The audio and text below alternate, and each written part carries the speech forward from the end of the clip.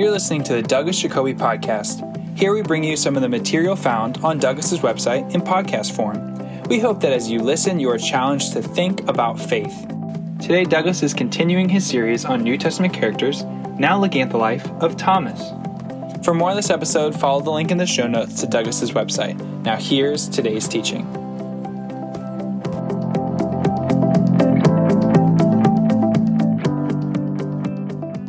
You're listening to New Testament Character Study 13 on Thomas. Given the Apostle Thomas's association with India, I think this is the right podcast for me to record because I've just come back from India. I wonder how many of us knew how strong the tradition was that this apostle, normally only credited with doubt, you'd think the guy couldn't do anything, he'd be so paralyzed, that he's credited with taking the gospel to India. We'll come to that in just a moment. In this podcast, we're going to talk about his name and identity. We'll look at 3 glimpses of Thomas in the Gospel of John, and then I'll share you a little bit about the later traditions concerning him, and then finally, some things that are worth emulating in his life for us. His name is Judas Thomas. Did you know that Thomas is just a transliteration of the Aramaic word for twin, Te'omah, or the Hebrew Te'om? And so another way to put his name would be simply Judas Twin. And in fact, sometimes he's simply called the twin in the Gospels. But then that raises the question, who is his brother or sister? Who is his twin? Some think he's the twin of Matthew because they're often mentioned together. The heretics, the Gnostics, sometimes thought that he was a twin of Jesus. Ultimately, we will not know. So let's focus on what we can know. In John chapter 11, it's already become somewhat dangerous for the Lord to minister. And he is willing to go back to the dangerous territory for the sake of his friend Lazarus. And this is where we get our first glimpse of Thomas. Not the word Thomas, but the character of Thomas. Because in John 11:16 it says that Thomas, also known as Didymus, and Didymus means twin, said to the rest of the disciples, "Let us also go, that we may die with him." It's a bit of a strange passage, because the very next verse has Jesus arriving with them at the tomb of Lazarus. That verse really stands out, though, doesn't it? Thomas, he was on the right track. Jesus wasn't going to die immediately, but soon. And yet, Thomas shows the courage, that understanding of death that is central to following Christ. We see that expressed quite compactly in passages like John 12, 24, and 25, and 26, where following means dying as a seed dies. And so that's the first passage that I want us to look at, because it gives us insight into the man's courage. We may think of him as doubting Thomas. I think that's okay as long as we have a 3D picture of this apostle. Now, the second image is the more famous one. And this is the week where, well, it's Easter evening. Jesus has appeared to the apostles, but Thomas wasn't present. You know that. And then a week later, another Sunday evening, Jesus appears and he gets his chance to see him. So I'm reading from John 20, starting in verse 24. Now Thomas, also known as Didymus, one of the 12, was not with the disciples when Jesus came. So the other disciples told him, "We have seen the Lord." But he said to them, "Unless I see the nail marks in his hands, and put my finger where the nails were, and put my hand into his side, I will not believe." A week later, his disciples were in the house again, and Thomas was with them. Though the doors were locked, Jesus came and stood among them and said, "Peace be with you." Then he said to Thomas, Put your finger here. See my hands. Reach out your hand and put it into my side. Stop doubting and believe. Thomas said to him, My Lord and my God. Then Jesus told him, Because you have seen me, you have believed. Blessed are those who have not seen and yet have believed. Surely this is the most meaty passage we have on Thomas. He resists the testimony of the other apostles that they had seen the risen Lord. And I'm not sure that that's to his credit. Wanting evidence, wanting some kind of proof, I think that is a positive thing. And clearly the Lord understands that sometimes we need some help. We need an assist. But he won't believe at first.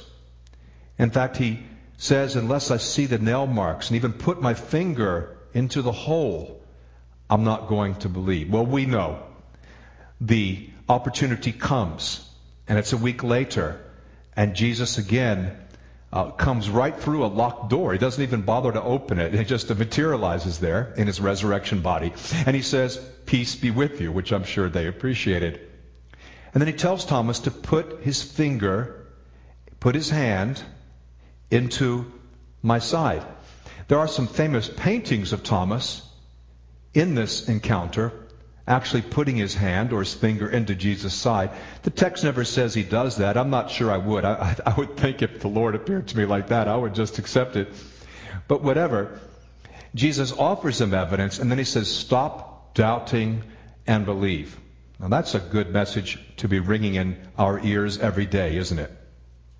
Thomas's response is one of humility, submission, and worship. He says, My Lord and my God. Of course, that's a big theme in John's Gospel, that Jesus, in fact, is God, that we see in the Son the full character of God. And Jesus does not shoot him down. He doesn't correct him. He accepts the worship because Jesus is God in his nature. And then Jesus tells Thomas that he's believed because of seeing, but blessed are those who haven't seen and yet have believed, which is nearly every Christian on the planet. We've not seen, we won't see, or rather, we won't see the way that Thomas saw. But through faith, we see in a different way. And there's a great blessing through having that kind of confidence. The third and final passage where we see Thomas is in John 21:2. And there's really not a lot to go on here. This is where the disciples, possibly discouraged, I'm not really sure what's going on, but they've decided to go fishing. Some people would say that they've quit. I don't know about that because Jesus had told them to meet him in Galilee. Ultimately, we're familiar with the mountaintop encounter related in Matthew 28. So whether they're going back to their more comfortable life or they're just having an outing, I think it's too hard to say. However, 7 of the disciples are there. John 21:2. Simon Peter, Thomas, also known as Didymus or twin, Nathanael from Cana in Galilee, the sons of Zebedee, of course, James and John, and 2 other disciples unnamed. So we've got a group of 7, and they're fishing. And of course, here, the Lord is on the shore. They've been somewhat frustrated until he directs them to throw their net on the other side of the boat. And then as they do, as the number of fish that they catch that is filling the nets is enormous, they recognize the Lord. It reminds us of Luke 24, where in the breaking of the bread, they recognize the Lord. But here, they know who it is, and they finally follow Peter, who goes first. And we don't see anything else there. But of course, this was yet another opportunity for Thomas to see the risen Lord. In other words, he certainly was not shortchanged. Well, I want to mention just one other passage that I think you may not remember has to do with Thomas. And it's in John 14. Verse 6, of course, is well known. I'm the way, the truth, and the life. But it's Thomas's question, the verse before. Thomas said to him, Lord, we don't know where you're going, so how can we know the way? And then Jesus says, I am the way, the truth, and the life. And so we see a man who is inquisitive, who wants answers, who wants understanding, who seeks evidence. Perhaps we could credit him with curiosity. We've already seen he has courage. And even in the confusing days after Jesus' resurrection, he's not pouting in a corner. He's with other disciples. He stays with the fellowship. What happens after? Because we read nothing about his ministry in the book of Acts, which is the case for nearly every apostle. We really know nothing about them. Apart from Peter and Paul, and a tiny bit about John and James, we know nothing about the 12 apostles from the book of Acts. So let me tell you some things that we know about this great character. According to Indian Christian tradition, lots were cast. They were trying to decide which apostle goes to which country. And then Thomas drew the lot for India, and he said, no way, I'm not going to India. But later he changed his mind. Now, where am I getting this? This is in an apocryphal work called the Acts of Thomas. How trustworthy is it? Well, really, there's a question within a question. How trustworthy are these apocryphal works written in the 2nd, 3rd, 4th century? Somewhat, but not very. But the question within the question is, could there be a kernel of truth in this apocryphal story? I mean, is it feasible that one of the apostles would go to India?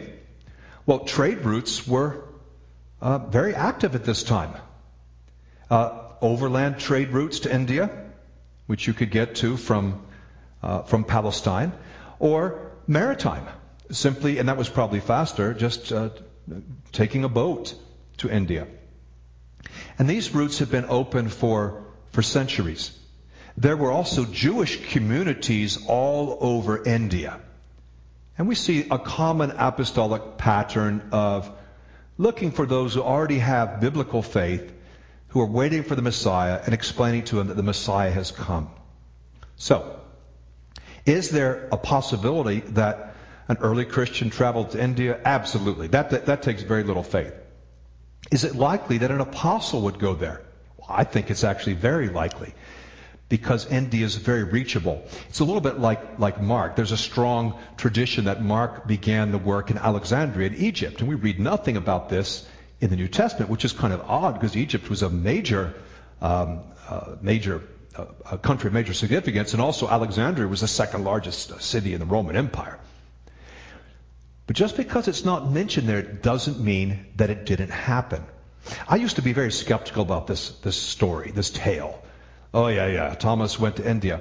And one time, I met an Indian Christian, and he said, well, my grandfather wrote a book on this subject.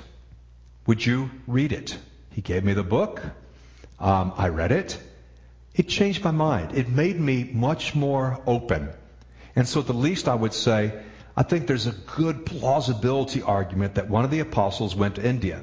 Now, if one of the apostles went there, why wouldn't it be Thomas? Particularly because the tradition is so ancient and so strong. According to this recollection, Thomas worked his way from North India to the south. Oh, he started in the year 52 AD. That is, about a little bit more than 20 years after the crucifixion. And after he preached, establishing churches, he appointed overseers in these newly established churches. Several generations later, Christians coming from Syria, what's called the Church of the East, joined with these so-called Thomite Christians, Martomite Christians, those who followed the teaching according to the Apostle Thomas. And so they joined up with him. And later, much later, Marco Polo, I think we've all heard of, in the late 1200s, he came across this sect, the Thomite sect. He made people quite skeptical when he came back and said, hey, I found Christians there in India, and they've been there for 1,200 years. And they say they come from Thomas. Well, some people back in Europe were very skeptical, but later on it was confirmed that indeed Christianity does have an ancient origin. According to the tradition, Thomas was ultimately executed in Chennai, or Madras. That's the old name for Chennai. And that's according to 3rd and 4th century sources. And the traditional site of his execution is called St. Thomas Mount, where the apostle is alleged to have been speared to death in the year 72 AD. Why would anyone want to kill Thomas? Well, according to the story, his execution was ordered by a king because Thomas had baptized his wife and his son-in-law, another family friend. It was getting a bit too close to home, and so the king had him executed. I've actually visited the traditional site of Thomas's execution, that he was speared in one place, and perhaps he went further to a cave and he bled out. He died there.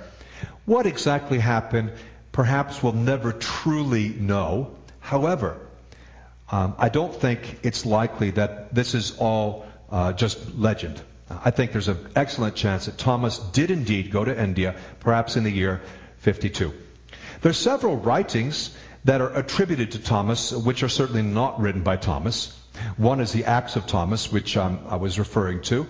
There's the infancy gospel of Thomas, where Jesus' miraculous, his childhood miracles are recorded. Certainly we don't believe that Jesus did miracles as a kid. He was no prankster. And then there's the so-called Gospel of Thomas, which some scholars think is 1st century. I think the best scholarship actually puts the Gospel of Thomas in the late 2nd century, around the year 180 AD in Syria.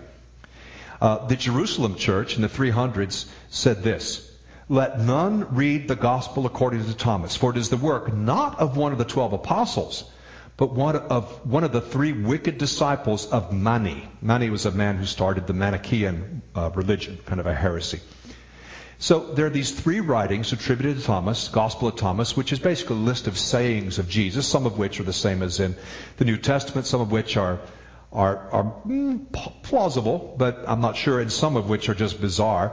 And if you have any interest in this, please click on the link in the notes with this podcast. Click on that link to the Gospel of Thomas, and you can see my take with some good quotations. And then there's the infancy gospel, and there's the Acts of Thomas. But certainly he did not write any of these documents. Well, in conclusion, what attributes of Thomas are worth emulating? That's where I want us to. I don't want to stimulate you with a bit of history. I want us to think about this man, because I think he has something to show us. Even though there's so little information about him, we see courage. He certainly displays courage, as we saw in John chapter 11, when Jesus is going back to see Lazarus. And if the later tradition is correct, he showed great courage, even willing to preach to the point of being martyred for the faith.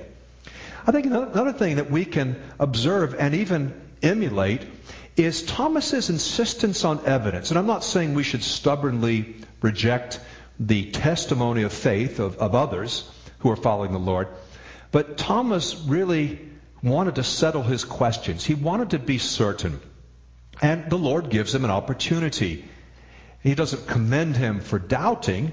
He actually challenges him to stop doubting. And Thomas responds appropriately. He worships Jesus as God, as Lord.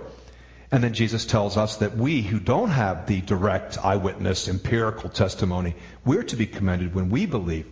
But Thomas's insistence on evidence, I think, resonates with so many people in our generation. They're not willing to believe just because their parents or grandparents believe. They're not willing to believe just because it's in the Bible. They need a bit more.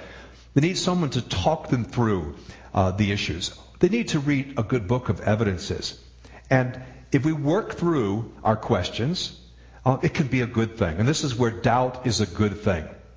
Like cholesterol, there's good doubt and bad doubt. The bad doubt we wallow in, we make an excuse for inactivity or for unbelief. But the good doubt actually impels us to search more deeply, sincerely, seeking truth. And so with Thomas, we see his courage, his insistence on evidence. I also suggested his curiosity. He wants to understand. I think that kind of goes with the second one, as we looked at in John 14. But then also his evangelistic conviction. This is a man who was chosen by Jesus. Of the 11 plus 1 apostles Jesus chose, or 12 plus 1, only one of them failed him, really, and that was Judas. All the others, we have good reason to believe, fulfilled their commission. And I want to live with that spirit of faith, that evangelistic conviction, that integrity when it comes to evidence, and that degree of courage. Let's all learn from the Apostle Thomas. We hope you enjoyed Douglas's teaching on New Testament characters. For additional notes and resources, be sure to check out Douglas's website in the show notes. The website has hundreds of articles, podcasts, and videos for you to access for free. You can also become a premium subscriber and gain access to thousands of online resources from Douglas's teaching ministry. Thanks again for listening.